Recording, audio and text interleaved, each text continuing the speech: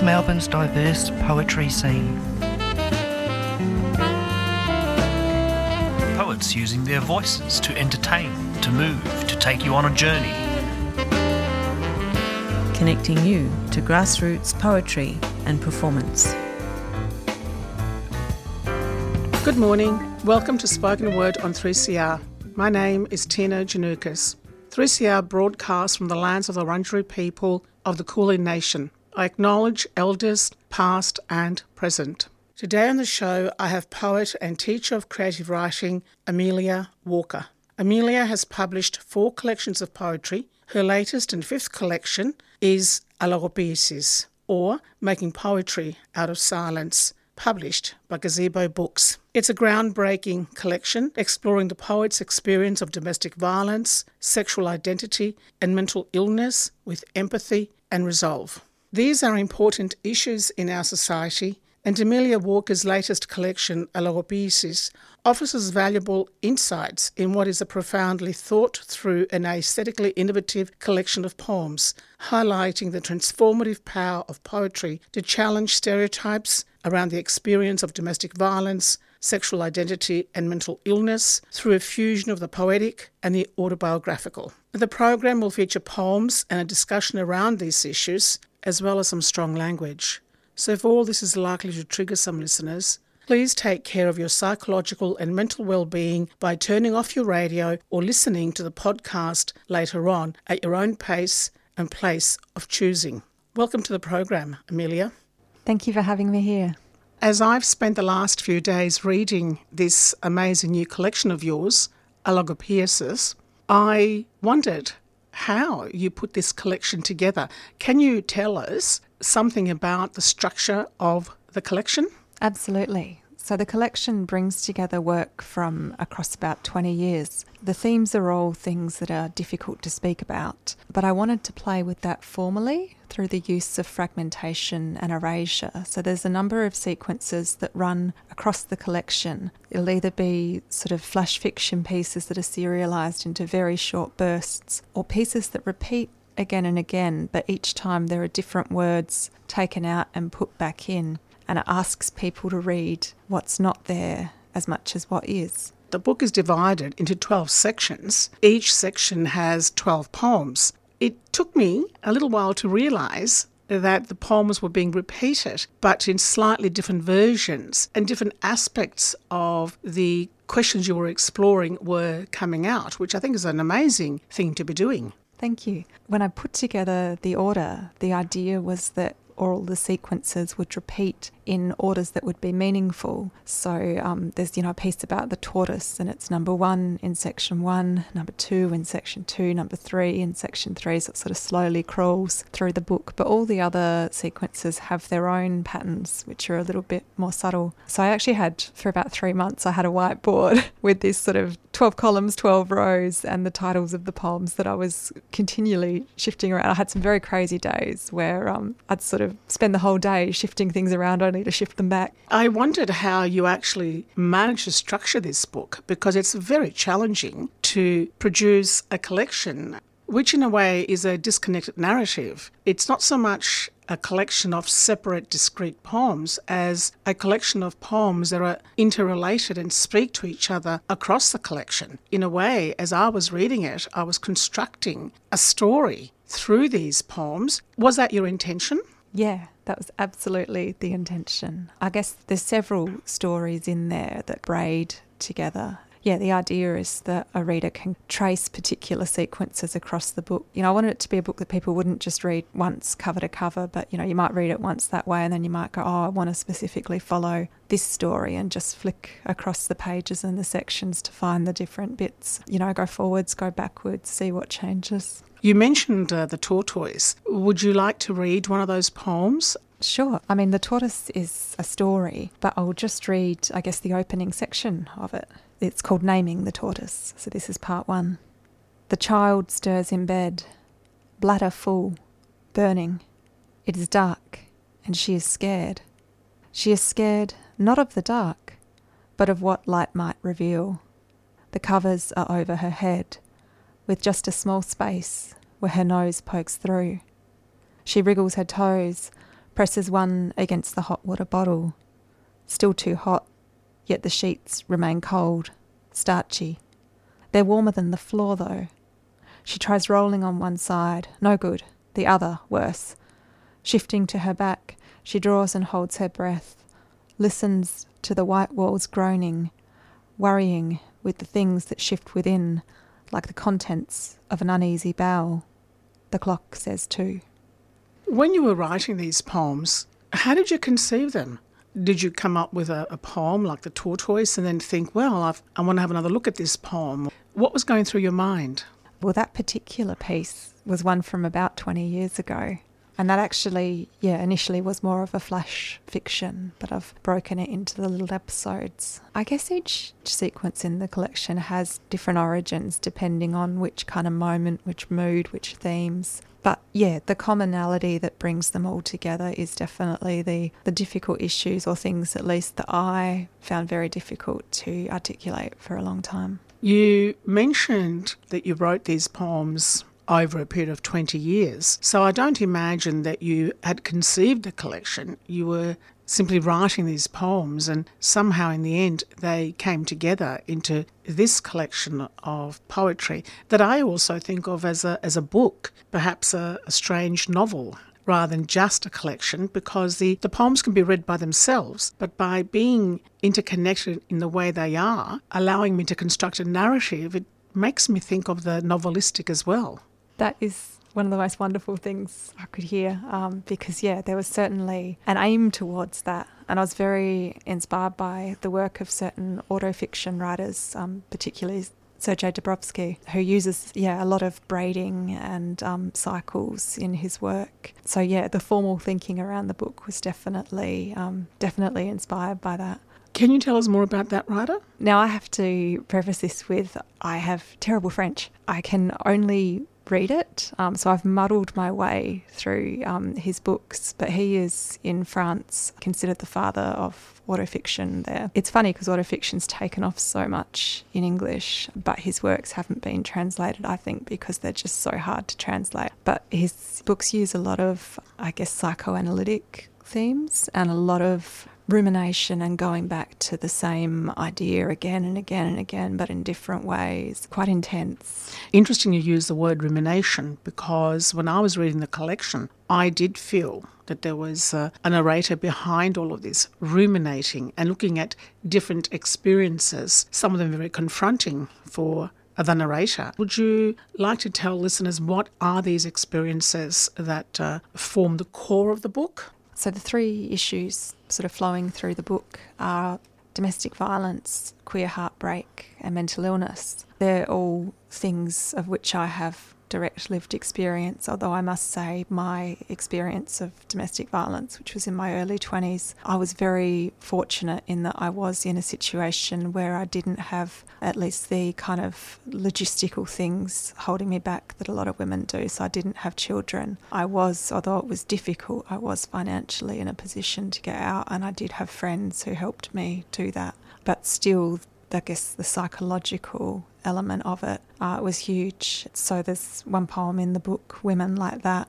I guess there were 2 points I wanted to make through that poem. It was about coercive control turning into violence eventually. Coercive control being the things that aren't physical violence, but they were things like isolating me from my friends, sort of destroying my self-esteem, making me feel disempowered and giving me the idea that I was dependent on this person. Would you like to read edited extracts of that poem?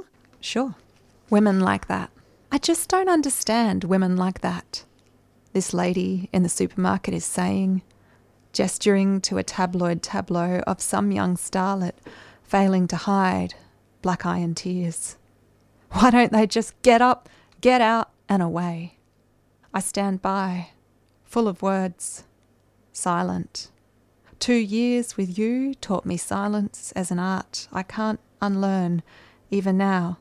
13 years since that day I threw my life onto a friend's trailer, hurrying because we weren't sure when you'd be home.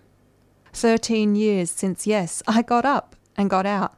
See, What the lady in the supermarket can't know is how much time women like us spend comforting our fragile monsters who don't so much cage us as lure us into their own cages from which they can't escape. Did I get away? I learned to box, travelled, returned to study, started dating again, fell into something I called love for 7 years without feeling it, but he had a job, didn't drink, but there were other things he never gave me, things I needed.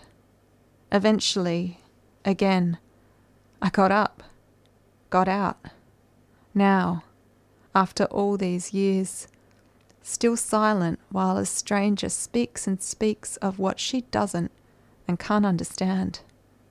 This is how I know, despite getting up and out, I'm yet to get away. It must have been a difficult poem to write and to reiterate that experience through the collection. It was difficult, but it was also incredibly, cathartic. You know, that self-knowledge that comes through poetry. It was kind of, as well as being about the coercive control, about the fact that just because you've left, that trauma stays with you and, it infects your later relationships, your ability to trust so much in life. Writing that actually helped me to kind of see it, on the paper like it was someone else's life and to judge myself less because, although we should never judge someone, I did judge myself for getting into that situation and for not, getting out sooner. So, writing it was very cathartic. As I was reading through the collection, there were also poems about sexual identity and mental illness. And of course, you've already mentioned that these are issues that you are exploring. I'm wondering how you conceived of these three issues in the one poetry collection. They've been three things that have been really huge through my life. They're the three things that it's always been hard to talk about. I've even been told don't talk about that. I'm bisexual. I've had relationships with both women and men. With mental illness, I was diagnosed with bipolar when I was 18 and there's still huge taboo now, but I actually think it's gotten a lot better over the last 22 years. I was told, never reveal this in a workplace. You won't get a job. People won't want to be friends with you and so forth because the stigma that surrounds it. What I actually found in my life was the more I hid it, the more of a problem it became. And when I could actually just come out to people and be honest, look, I'm like this, and if I'm behaving in this way, can you actually please tell me because I need to actually go sort myself out if I'm doing that. And that really open communication, as well as having really fantastic sort of therapists I've been able to access who do things in a really different way from the mainstream psychiatric system. Those things have given me the ability to have, health, a career, a very good relationship now at last. We know you love listening to 3CR, but we also know that many of you haven't downloaded the Community Radio Plus app yet. The app lets you tune in anywhere and share the station with your friends.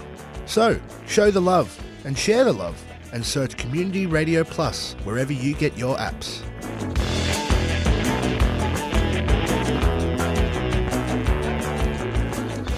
Welcome back.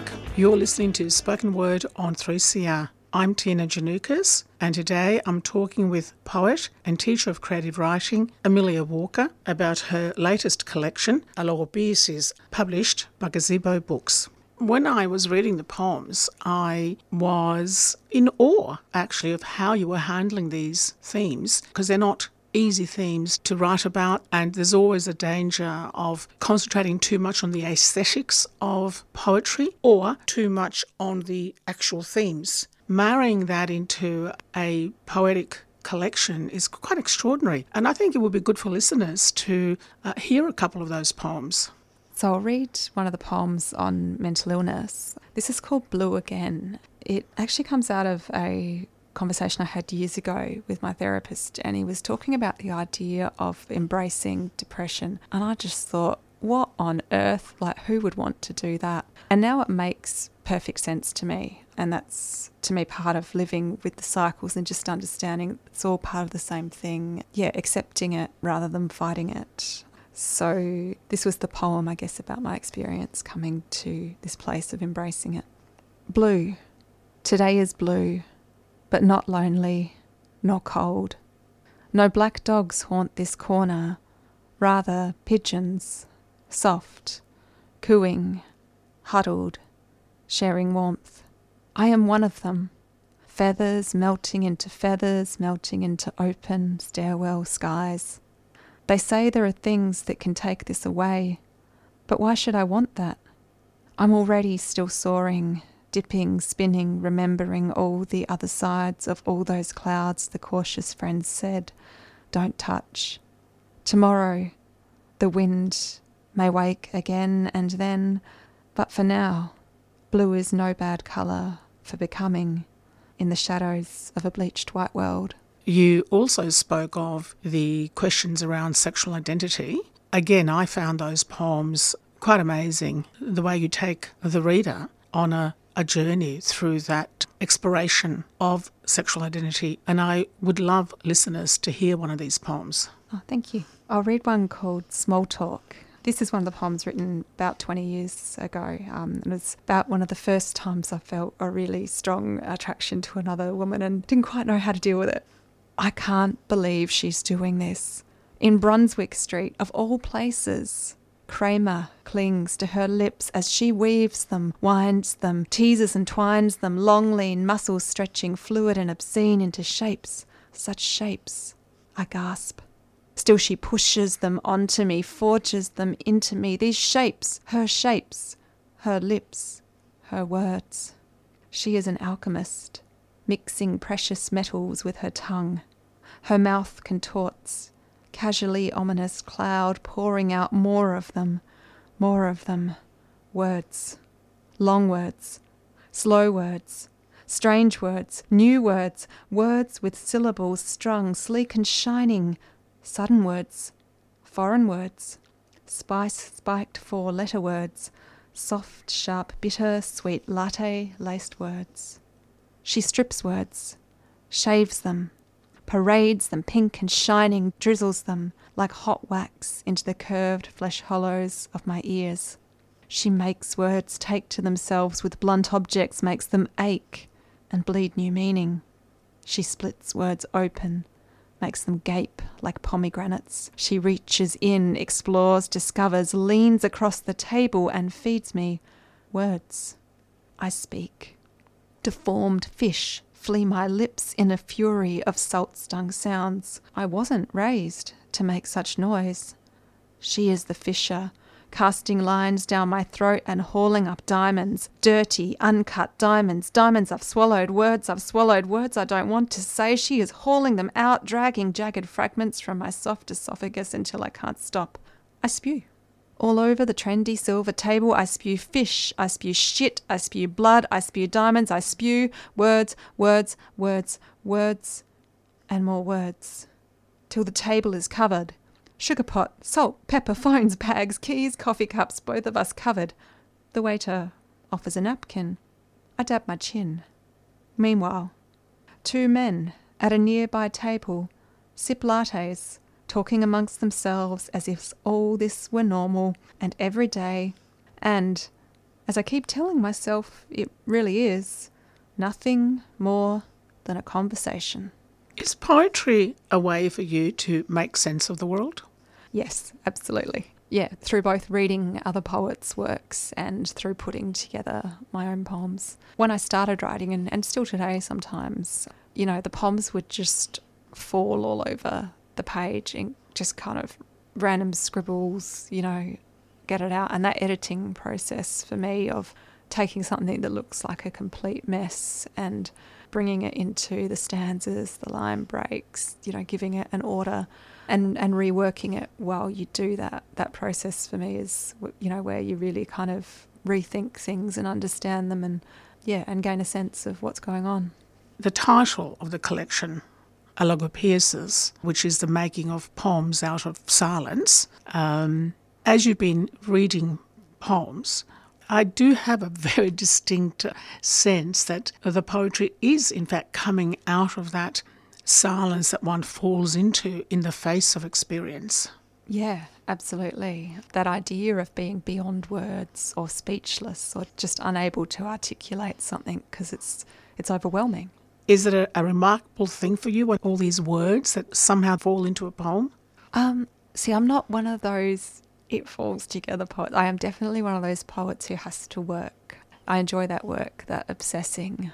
Many of us have that thing where the inspiration comes, who knows where it comes from, or some big emotion hits you and you've got to get it out. That's always a complete mess for me, and wouldn't make sense to anyone else, and doesn't even really make sense to me. The process of then going through that is a hard process, and often it won't work out, and I throw things away, or they're still sitting in my big filing cabinet waiting for me to find them and have the right moment for them. Some of the poems in this book were like that. They sat in the filing cabinet for years and years and years before I was in the right place to pull out the drafts and rework them, because I had that distance and that different insight, and that's what I was trying to say back then.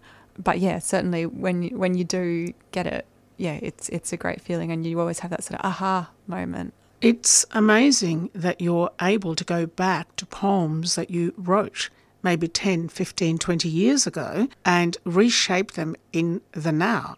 How is that process for you? Well, yeah, I think the thing is that a lot of the ones that, I couldn't quite get right at the time, it was because I was so close to the experience. So, particularly the domestic violence ones, they were the ones where the drafts sat, and, being now in a very safe place in multiple senses, it was okay to go, okay, I'm gonna look at this, I'm gonna understand, what it was, and also I'm gonna communicate this for other people, because, in a way, a lot of those poems are the poems I probably needed to read at that time, to understand, this isn't normal. Would you like to read a poem? So I'll read a poem called The Game of Barbies. And I'm aware that we've read a lot of the dark poems in this book, so I just want to, bring out that there also are some funny and lighter ones. Although this, at the end of the day, is about gender and all of that. The Game of Barbies. In 1987, my mother's take on feminism was buying me Dr. Barbie. I loved Barbie, they all said, the adults. I was a girly girl, they said. And I was, because I played and played and played and played and played and played and played and played and played with those Barbies. And at birthdays, asked for more Barbies. Presumably, I asked for Barbies because I liked Barbies. Or did I just like the game of Barbies? Because I was good at it. It was what I knew. I'd had training and knew how to play, knew how to win. So I thought, yes, there is winning with Barbies. The rules might not be written down, the scores never lit up or announced, but points are tallied and prizes awarded all the same. Likewise, fouls are called, offenders disqualified. It seems unfair, since boundaries and goalposts alike are never more than guessed at, and they shift. But that's the point. What makes winning at Barbies so special and so hard is that the game itself is so much more and so much less than what seems to be at play. As a child, I got good at Barbies, so I thought. But it wasn't just me playing, it wasn't just my game. Getting good is not the same as winning. All the while, I was being played, even as I fancied myself playing at much, much more. The Barbies, after all, were tokens, and I played with them because they were in my hands, a fee I willingly paid to enter the adults' game. We've been talking a great deal about the themes of the book. I find very interesting how your poetics are being expressed through this collection, because there is a variety of forms being explored. Yeah. One of the things that I've done through the collection is each section contains a poem that combines lines from all the other poems within that section. So there's actually 13 of those within the book, 1 through sections 1 to 11, and then section 12 has 2, including one that then goes back to all the combination poems and makes a new combination from those. And again, it's that idea of the rumination and the memories and things kind of replaying and reordering themselves in different ways. Let's hear one of those poems. Sure. This is number 9. The severity fluctuates. brief brilliance, like blooms on buds unfolding purely to die, and so become alive again, too faded, too many pieces missing or cracked. SOS, growing and dying. That's what islands do. Stained and crinkled, smudged inky scribblings, a body with hands and arms and legs and toes and breath, one foot and then the other and the other and the other and the other, and the no, oh no. Can't feel, can't breathe, can't sense. They don't put animals through that anymore. The light switches on. Songs, sounds, blue, they say there are things that can take this today, but tomorrow the wind may wake again. You are also a teacher of creative writing. What is it that you want young poets to take away from a creative writing class? I think with the students I work with, the main thing I have to instill in them, instill is a terrible word, the main thing I want them to realise for themselves is that they can. Because I think students come in with so much anxiety about, I can't write a poem, or it has to be this. And, it's amazing how many people, in their early 20s still can't kind of escape this idea that a poem must rhyme, A, B, A, B, A, B. Would you like to read a final poem? The final poem I'd like to read is actually the first one in the book, and it acts as a dedication. It's written for the feminist writer Taslima Nasreen, who was twice exiled, first from Bangladesh and then from India, basically for writing about women's issues. And I wanted to put this poem first in the book to kind of recognise that, although I say I'm writing this poem about silenced issues, at the end of the day I have the privilege of being a white woman in a country where I have the freedom to do this, and there's so many writers around the world where for so many reasons that's not possible for them. The kite in this poem was a real kite that I saw when I was over in India, but the moment I saw it I thought that kite reminds me of Taslima and her defiance and her passion to keep on speaking her truth. Graceful as a knife, yet the opposite of violence. A small kite is trapped in the tree outside my window, arcing, diving through the morning air. A ragged wren, black gone grey, sporting its tangles and tears not as marks of shame, rather trophies of how far it has flown and through what storms. This ordinary kite, this extraordinary kite. Was it once some child's toy? Flown in parks on sunny weekends, string held taut, no thought of grey? Perhaps. But at some point, circumstances cut or forced this kite to cut its own string, to jettison the green of comforts and soar beyond, becoming a sculptor, carving wild forms in the air. Such a small kite, such infinite sky, yet it danced a dance not a dared dream possible, romancing cyclones, turning tempests into art.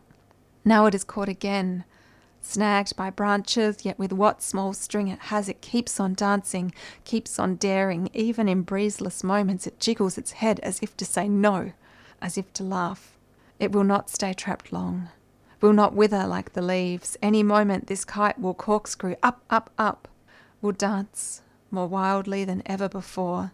This ordinary kite, this extraordinary kite, the opposite of violence, shining like a knife. Thank you, Amelia. Thank you. I'm Tina Janukas, and you've been listening to Spoken Word on 3CR. Today, I've been talking with Amelia Walker. Amelia has just published her latest collection of poetry, Alogobesis, which is available online from Gazebo Books and also from readings in Melbourne and Paperbark Bookshop. Spoken Word broadcasts every Thursday at 9 a.m. on 855 a.m. or you can download the podcast. If you found any of the content today distressing, please reach out for support to Lifeline on 131114. Thank you for listening.